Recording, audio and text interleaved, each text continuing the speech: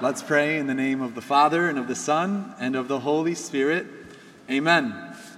This story in the Gospel of Jesus catching fish, of the disciples catching fish, brings us back to Luke chapter 5, where Peter first encounters Jesus. Peter is fishing, and he can't catch anything all night, and Jesus says, "Cast your net into the sea," and Peter is like, I've been working so hard, but fine. If you say I should do it, then I'll do it. Peter casts his net into the sea. He catches so many fish, and then immediately he goes to Jesus and he says, "Depart from me, for I am a sinful man." And Jesus says, "Do not be afraid. From now on, you will be catching men," a fisher of men. In today's gospel, morning comes and Jesus is on the shore, and he tells the disciples to cast their net on the right side of the boat, and they catch fish. Jesus is calling all of us to catch fish, or to catch people and bring them into his nets. We all have a call to share the gospel and to be fishers of men. Every single person in this church, little or old, young or old, is called to bring the gospel of Jesus. St. Paul says today in Hebrews 10, we must consider how to rouse one another to love and good works. That we have to actually consider how to get people, not just to this church. Because in my heart family, the goal is not to get people to church. The goal is to get lovers of God. That we have to rouse people and bring people back to the heart of Jesus. So St. Paul is saying, consider how to do this, to bring people back to the Lord. Basically, be a motivational speaker. Motivate people to come back to Jesus. And he says, we should not stay away from our assembly, as is the custom of some, but encourage one another. He's saying we should not stay away from our assembly or our church, the body of Jesus, that we need each other, and so we've got to encourage each other. If you see someone new in this church and you've never seen them before, maybe go up to them and be like, "It's great to see you. I'm so happy you're here. Keep coming. I'm so proud of you. I know some of you in this church, I've already seen you, and I'm like, this is your first time here. Welcome to the family of God. I want to encourage you that this is an amazing place, that you will encounter Jesus. And I want to rouse you up to the love of God. Your life is going to change. God is so good, and he has a plan for your life. If we do not trust him, then of course his works are not going to be manifest in us. But I encourage you, if it's your first time here, keep coming back. Sounds simple, right? I just did it. Your turn, okay? So maybe after Mass, if you see someone that you've never met before, tell them, "Great to see you, keep coming." Second, St. Paul says, "And this all the more as you see the day drawing near." St. Paul is recognizing how dark the world is becoming. The day is drawing near. The sun is coming down. Darkness is filling the world. Does that sound familiar? It sounds like today, where negativity, it just seems like the world is getting worse and worse and worse. And St. Paul is saying, even more, you need to encourage each other, you need to motivate each other, and you need each other. So be part of his body. You know, too many of us are getting discouraged by all of the evil that is happening in the world. You know, especially those who have little kids. They send their kids to school and they're like, what are my kids learning in school? All this social craziness. Even myself, and we're going to talk a little bit about endurance. I was praying in adoration this morning, and the Lord just told me, actually, we're going to get there, but the Lord was like, it's okay, I'm with you. So our mission is to share the gospel. We have to share Jesus. And we do that by a living testimony and by a spoken word. We do that by first how we live, your actions. You know, when people look at you, do they see something different in you? Are they surprised? Like, oh, wow, like, what is this? Who are you? And you say, I'm a Christian. This is how we live. And then you also do it by a spoken word. And there's a slogan that a lot of people, they like to say, and they think St. Francis of Assisi said it. He said, supposedly, which not really true, he said, "Preach the gospel at all times, and if necessary, use words." Sounds cute, right? Preach the gospel at all times, if necessary, use your words, which means preach by your actions. Okay, that's a good thing to preach by your actions, but the world also needs preachers of the word. And so St. Francis actually said, preach the gospel at all times and use words. Family, we've got to say the truth. We've got to speak the truth and not just live it. I'm going to give us some practical advice on how to bring the gospel to those. The first practical advice, which doesn't seem very practical, but it is the most practical and most biblical. First, be a person of prayer. Evangelization stems from intimacy with God, being rooted to the vine. Jesus says in John 15, and this is a check to all who are serving, all who are leading, often myself as well, who kind of depends on his own self-sufficiency. I need to check myself constantly and say, I need Jesus. I can't do it without him. Jesus says in John 15, "Remain in me as I remain in you. Just as the branch cannot bear fruit on its own unless it remains on the vine, so neither can you unless you remain in me. I am the vine, you are the branches. Whoever remains in me and I in him will bear much fruit." Can you repeat after me? Without me, you can do nothing. That's what Jesus said in John 15, verses 4 and 5. It all starts with intimacy with Jesus. We know that if we see an apple tree, the apples are only coming because the branch is connected to the roots, to the vine. St. Paul says today, you need endurance to do the will of God and receive what he has promised. And endurance comes from a daily prayer life. God consistently checking you and saying, you cannot do this without me. I'm going to give you the source of my life.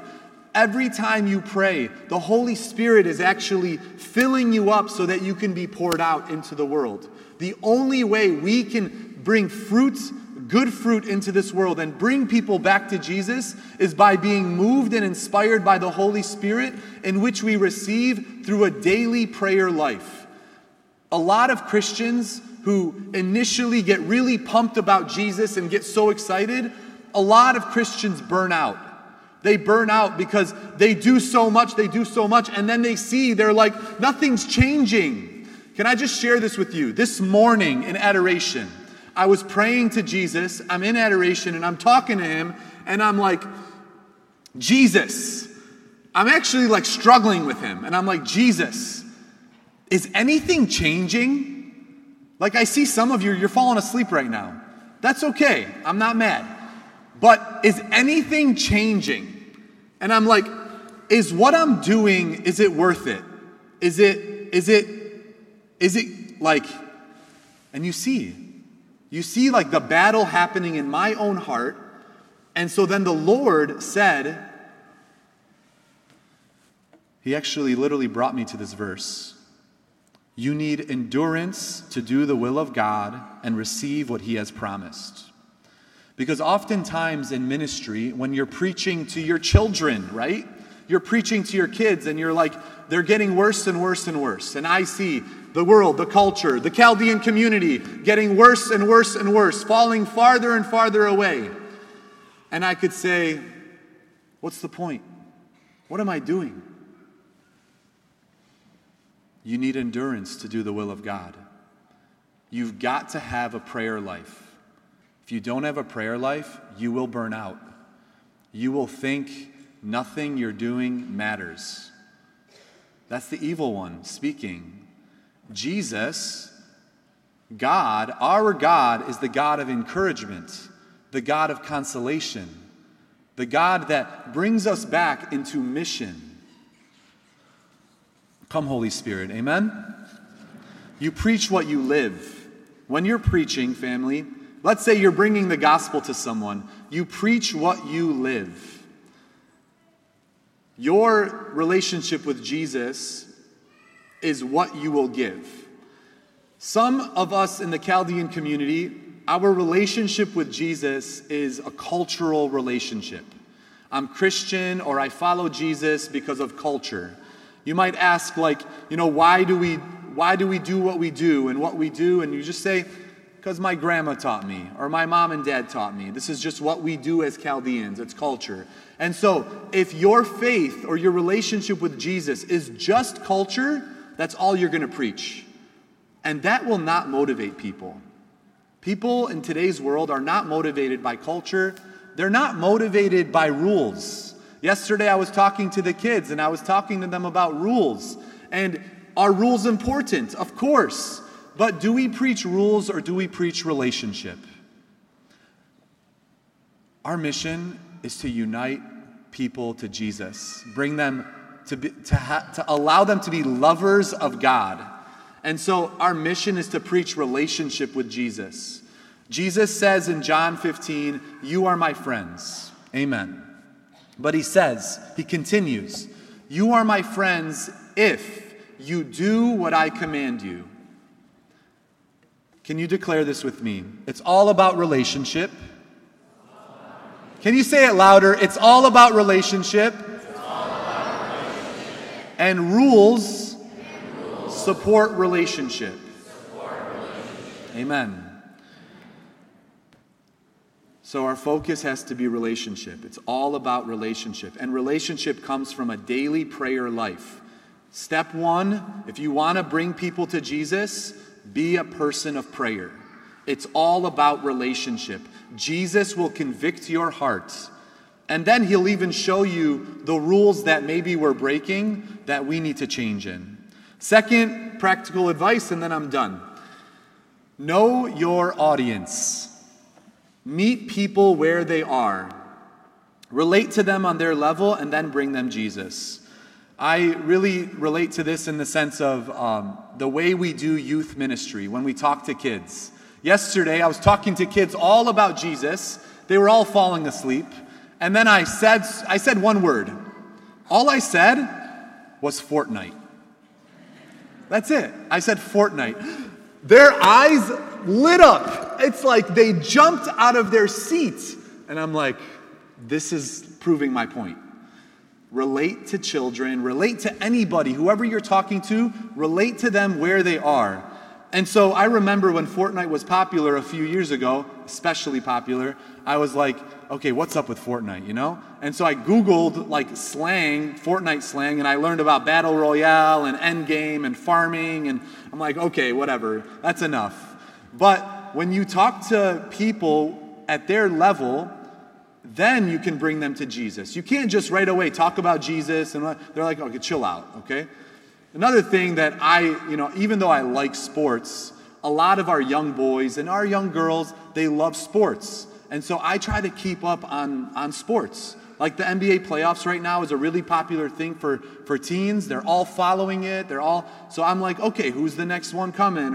Or what's the series at? And it sounds silly, but in my mind, honestly, when I'm watching the NBA playoffs, I'm literally thinking about how I can talk to a kid and bring him to Jesus, or how I can relate to someone and make them feel like, okay, their priest is normal, whatever, but it's not about me being normal. It's about Jesus and how I can bring them to him. Another thing is with Sureth, my Sureth Leila Tawa. I'm sorry, it's not good. But I try so that I can speak to the older community. You have to meet them where they are. All right. How do you preach to someone without sounding judgmental or making them feel like you're better than them? Because a lot of times we can preach to someone, bring them to Jesus, and immediately they feel like they're being judged, or they feel like they're less, or they feel like you think that you're better than them. You've got to relate to them on their level. And also, it really helps to show your weakness. What I see in parents, you listening? You talk to your kids like a priest. He talks to his children, and it's like, I'm talking down to you. It's like I'm telling you what to do and what to do and what to do, and it's like, okay, Abuna, or okay, Mom and Dad, I get it, fine.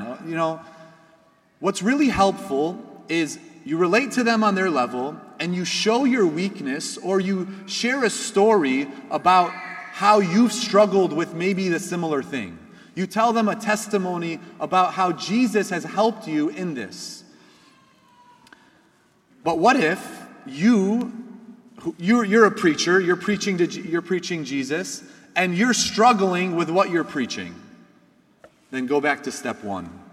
Be a person of prayer. Let Jesus convict your heart and change you. Because if you preach and don't practice, if you preach to your children and then you do the exact same thing or something else that's wrong, your children are going to call you a hypocrite. They're going to say, why should I listen to you? It's the same thing you expect out of a priest. You expect me. I'm not perfect, but you expect your priest to seek Jesus and to preach Jesus. By living testimony, by my actions, and by spoken word. Family, we've got to live it and speak it. So here's your challenge for this week. I want you to think of one person this week, at least one person, and share a testimony about how God has affected and changed your life. Share how Jesus has brought you out of sin and into grace, and testify to what Jesus has done in your life.